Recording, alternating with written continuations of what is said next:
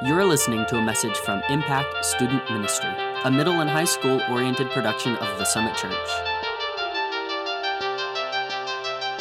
We've got a very, very, very special guest for y'all back here tonight.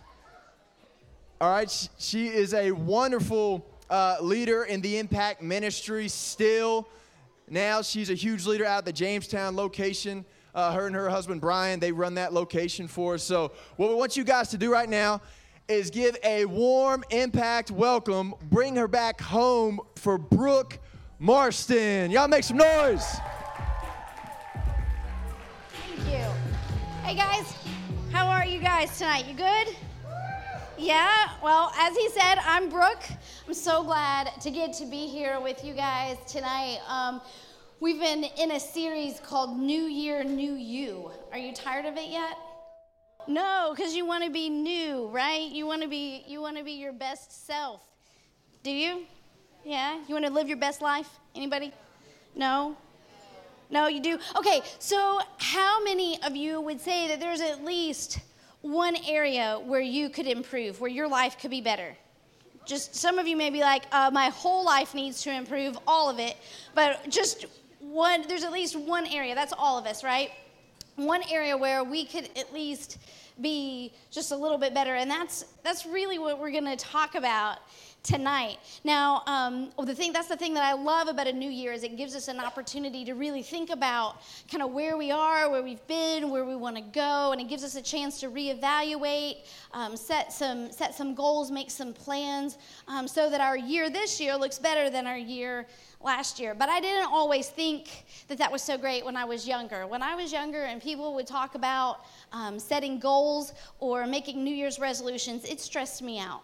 It stressed me out big time because I'm a little bit of a recovering perfectionist, and I would feel like that if I couldn't get that goal or achieve that goal or be 100% successful with a resolution right out of the gate, I felt like I was a failure. Does anybody else feel that at all, ever? Okay, good. I'm not by myself. That makes me feel better that I'm not by myself. I think a lot of people are like this, so I also have really great intentions. There are lots of things that I want to do. I want to do them really, really well, but a lot of times I don't. I am not the best at things. I don't do them well. So when people would talk about New Year's resolutions, I would get super stressed.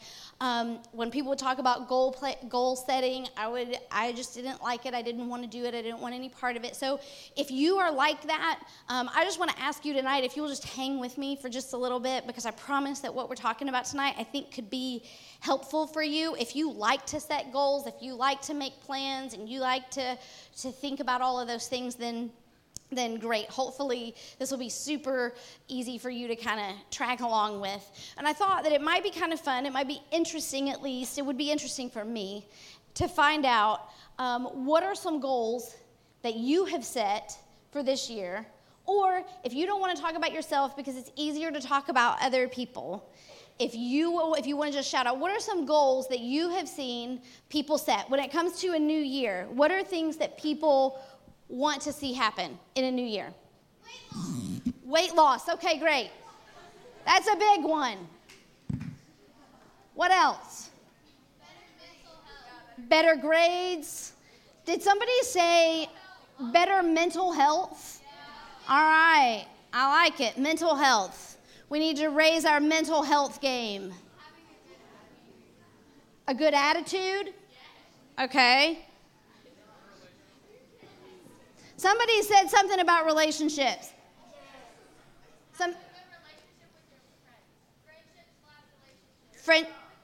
Friendship/relationship.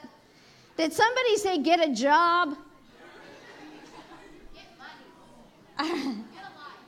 All right. Get a job. Get a good job. Move out of your parents' house. What else? Anything else? What? More Jesus. Okay. Are we clapping for more Jesus? I like it. What else? What else? So anything else? Shout it out. Eat that Oreo. You know what? I think it might take you all year to eat that Oreo thing. That thing is huge. Anything else? I mean, these are good. These are some great goals. And I think, and I don't know about you, but I feel like if some of these things happened, if we had better mental health, for some people, if they lost some weight, if people's attitude got a little bit better, or you had made better decisions and choices in friendships and relationships, you would have a better 2019 than 2018, right? Yeah? But some of those things are kind of a big deal, right? You can't do it all at once. Like if I have a good attitude one day, that doesn't really mean I'm going to have a good attitude for the whole rest of the year, right? And sometimes having a good attitude is a big challenge. I mean, it is for me. Is it for you? Your family easy to deal with, your friends are always easy to deal with, and you can always have a perfectly good attitude. Yeah, no, sometimes it's hard. The thing I like about the weight loss one is that I feel like we see this all the time. It's why gyms are full of people at the first of the year, right? It's why Planet Fitness and all of the other gyms offer like discounted memberships, because they know that people are going to flood to the gym in the first week of January, and all of these people are going to try to make up for all the time that they haven't been exercising. They're going to try to get it all in real fast because they realize that things are really, really terrible, and so they're going to try to do it all. But guess what's going to happen? After about a week or so of that, what happens? They give up. Why do they give up? They give up because they don't have hope, because they're so sore. They can't move. It's too hard. And they start eating pizza, and it just is pizza and donuts that we're feeding to the seniors. So it just becomes so hard. It seems insurmountable. It seems like they'll never get better. They don't see the progress right away, and so they just give up, like I was prone to do before. But I have some good news for you. All of these goals don't have to be this way. Setting a resolution doesn't have to be this way. There's good news for you. There's this thing called the consistency effect. Consistency. The consistency effect. It says that small things consistently over time lead to big things. So rather than just trying to go to the gym and do all of the exercising that you've missed for 3 years in one session, a little bit of exercise consistently over time leads to better physical condition, right? You guys know this is true. You've seen it play out in your life all the time. It's why sports teams practice. It's why bands and orchestras rehearse, right? And believe it or not, it's why teachers give homework, right?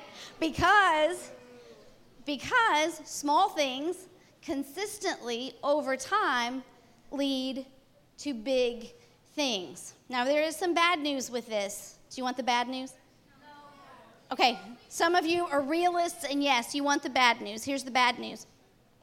This doesn't just work for positive things or improvements. This also works for negative things or negative habits that you have. Most of the bad habits that you have, most of those secret things that you don't want other people to know that you struggle with, didn't start out as a big thing. They started out as a small thing that consistently you gave into over time. And now it's a big thing, and it seems overwhelming, and it seems impossible to master. But there's good news, because this works for the positive. One small step in the right direction consistently over time leads to big things. Now, one of the biggest accomplishments that I have ever had in my life was that I ran a marathon. For those of you who do not know, a marathon is 26.2 miles of running all at one time. Hey, thank you.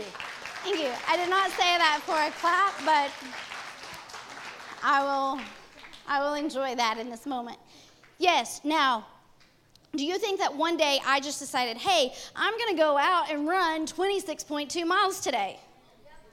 No, that would have been a terrible idea. I mean, I guess I could have, but it would have been an awful idea.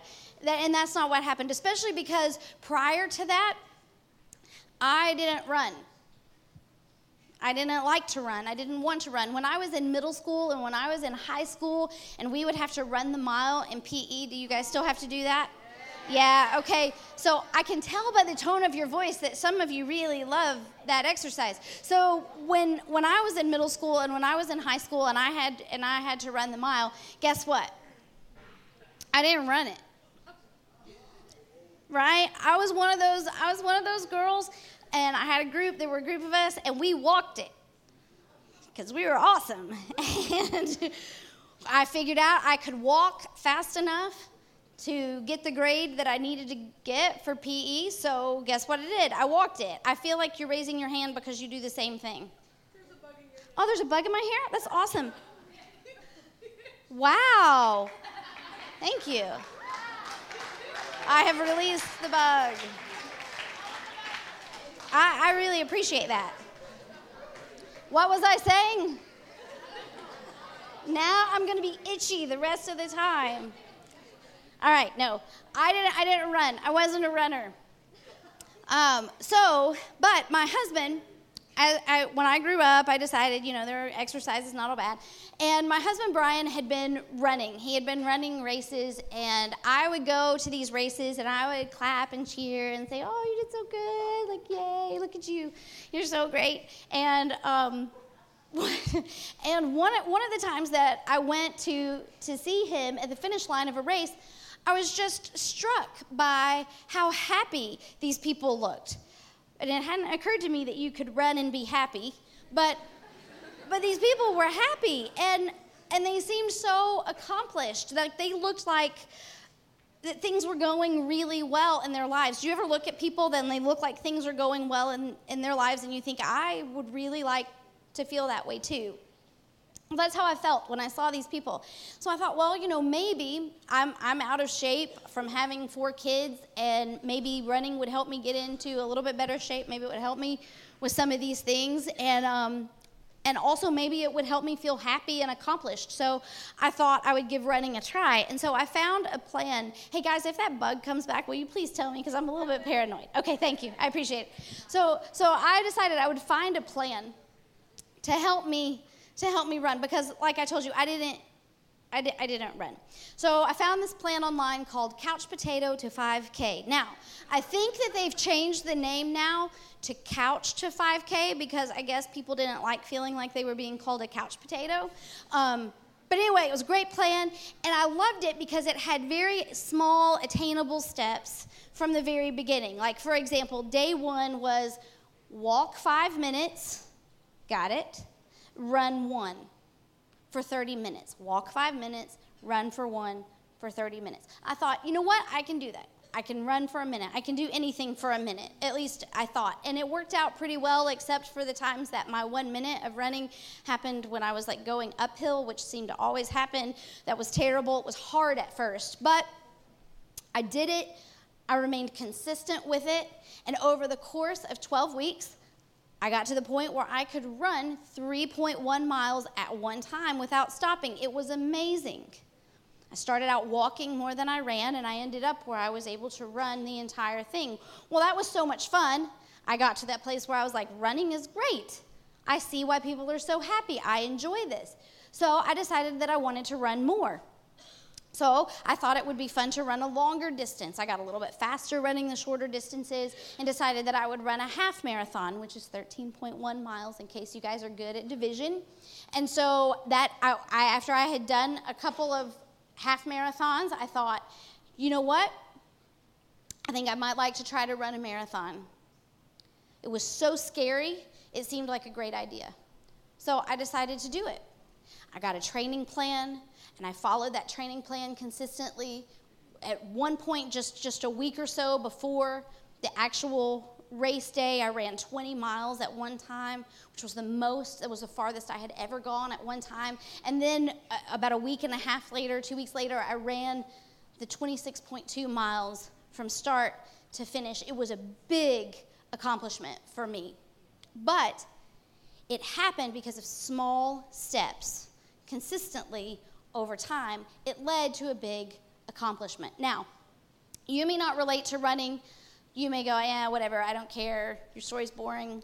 I liked the bug better. But you guys have had experiences like this too. Like, maybe you've saved up your pennies to buy a video gaming system or a car. Or maybe you have practiced detail after detail so that you learn the dance for the dance recital. You guys know that small things consistently over time lead to big things. And it's not just true when it comes to physical things.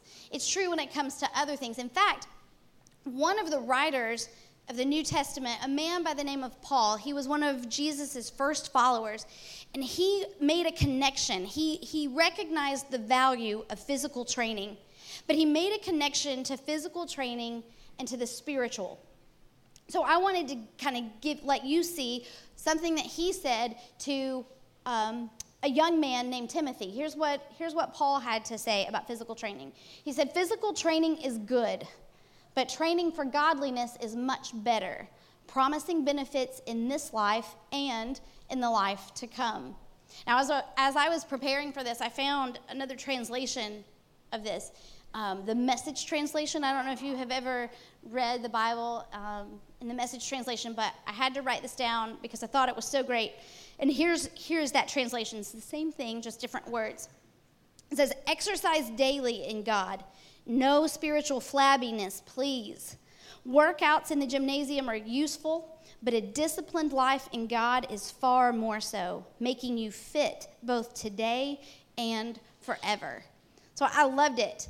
Nobody wants flabbiness, physically or spiritually, right? And so working out is good. It has great benefits.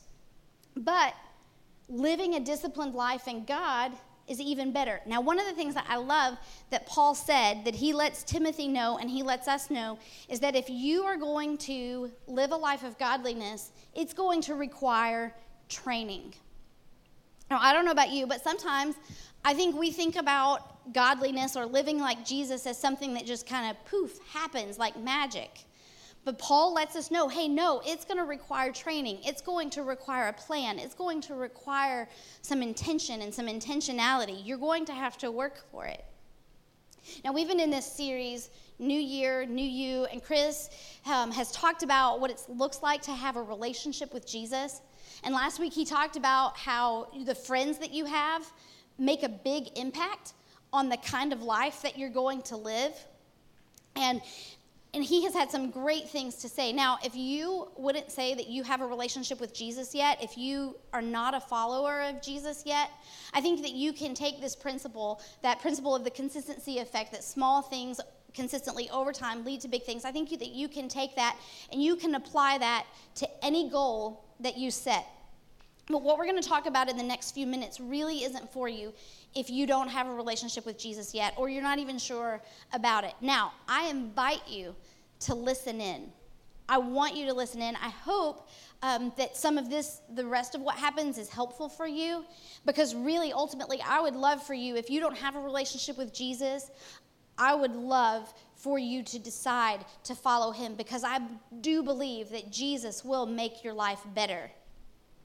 But if you would say that you are a follower of Jesus, that you have a relationship with him, what we're going to talk about next is critical for you. Because every other goal that you set, every other thing that you set out to do is important, but none of those things are more important than the training in godliness. So, with that said, I wanted to show you something that Jesus had to say about being his disciple. And here's what Jesus said one time when he was talking about what it looks like to be his follower. He says, "But don't begin until you count the cost. Don't begin following me until you count the cost. For who would begin construction of a building without first calculating the cost to see if there is enough money to finish it? Otherwise, you might complete only the foundation before running out of money, and then everybody would laugh at you. They would say, 'There's the person who started that building and couldn't afford to finish it.' And then he goes on, or what king would go to war against another king without first sitting down with his counselors to discuss whether his army of 10,000 could defeat the 20,000 soldiers marching against him? And if he can't, he will send a delegation to discuss terms of peace while the enemy is still far away. It wouldn't make sense at all for a king to be like, hey, yeah, let's go to war, if you don't know that you can win the war, right? And if you can't win, you're going to say, let's have peace. Truce. Don't send your army in here, right? So Jesus is saying there is a cost to following me. And then at another time, Jesus says this about being his disciple. He says, go ahead and give me that next slide. He says that your love for one another will prove to the world that you are my disciples. So it is your love that's going to prove if you are his disciple. And being his disciple comes at a cost. It's going to take intentionality and work. Jesus goes on in that time when he's talking about counting the cost of the kings and building buildings and all that. He goes on to talk about that being his disciple means giving up your very life. It's kind of hardcore, right? But I think it helps, and here's why I think it helps.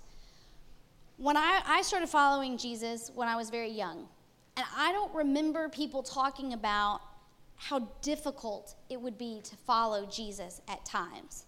And so a lot of times I felt like I should just know how to read the Bible. I felt like it should be something that I just knew how to do, and I felt like I should want to do it. It should just be like, yes, I know how, and I want to, and it's butterflies and puppies, and I know exactly what to do. But I haven't always felt that way when it comes to reading the Bible.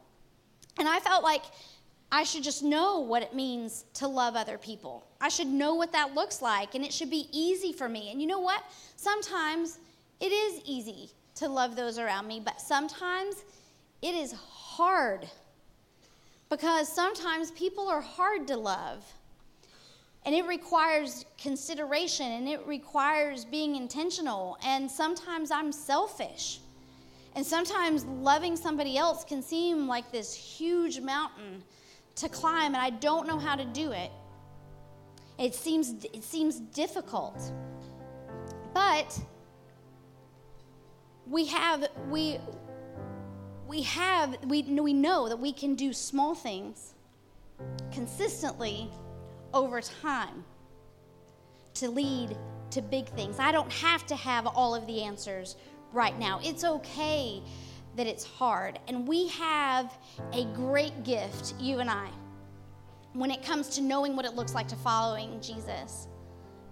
And that is the Bible. Some of the early followers of Jesus, they didn't have the benefit of that. We have it. And I know that it is a big book, and I know that it's old, and I know that sometimes it is really hard to figure out, and it doesn't make a whole lot of sense. But I promise you that if you take small steps, that over time, you can make big strides. But I can also tell you this, that if you don't take the time to read what is in that scripture, you're not going to know what it looks like to live the life that Jesus lived. You are not going to know what it looks like to love like Jesus loved. So that first step is actually opening up the Bible and reading it. And those are not just stories. The New Testament are not just stories. They are actual eyewitness accounts of people who were walking with Jesus.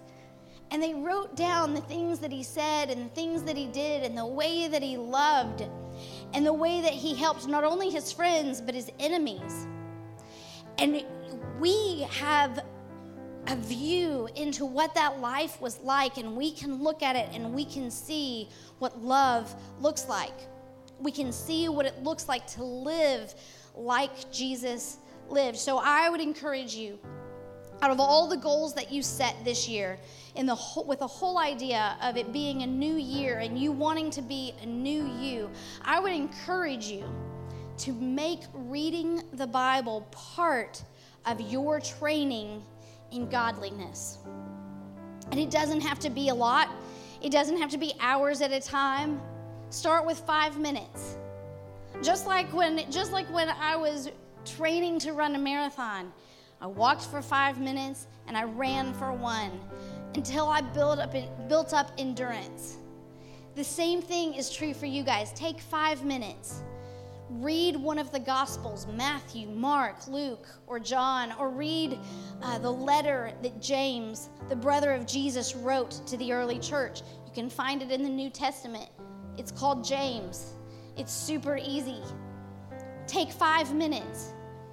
Read something in the New Testament about Jesus, about his life, about the things that the early church, the things they were encouraged by. And then I would encourage you to take a minute after you've read and write down what you learned, something that stood out to you.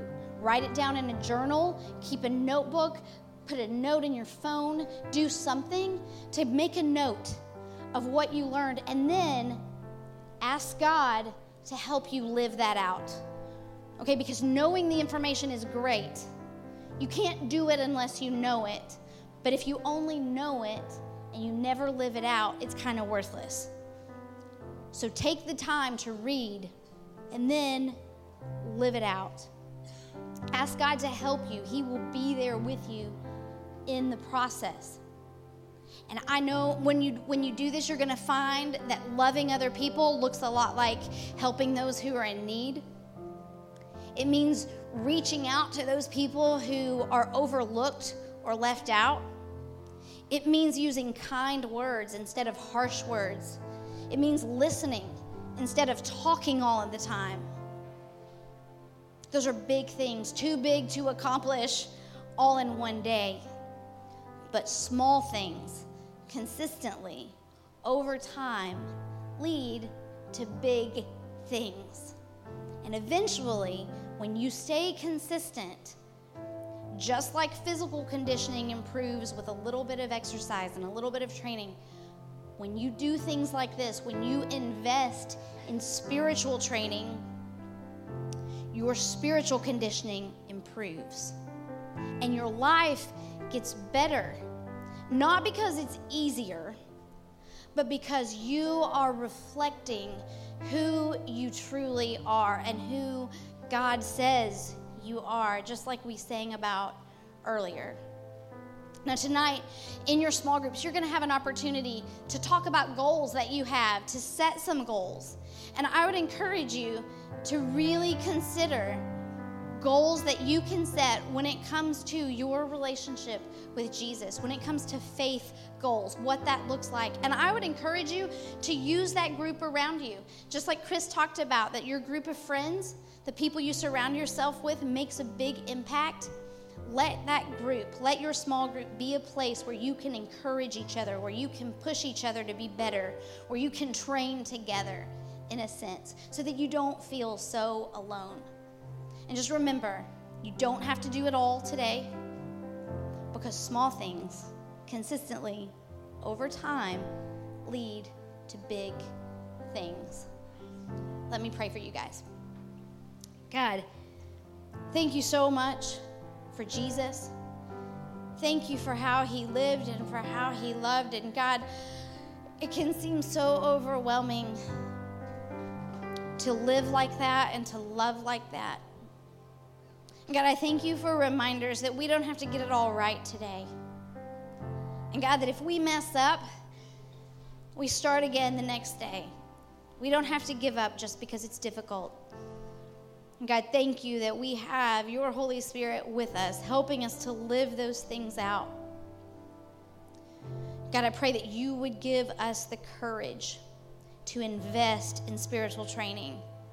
That you would give us the courage to step into something that's a little bit scary so that we can enjoy the benefit of the accomplishment down the road. God, thank you for how you love us. I pray all of this in Jesus' name. Amen. Thanks for listening. If you would like to get more information on Impact Student Ministry or the Summit Church, visit us online at thesummitchurch.net.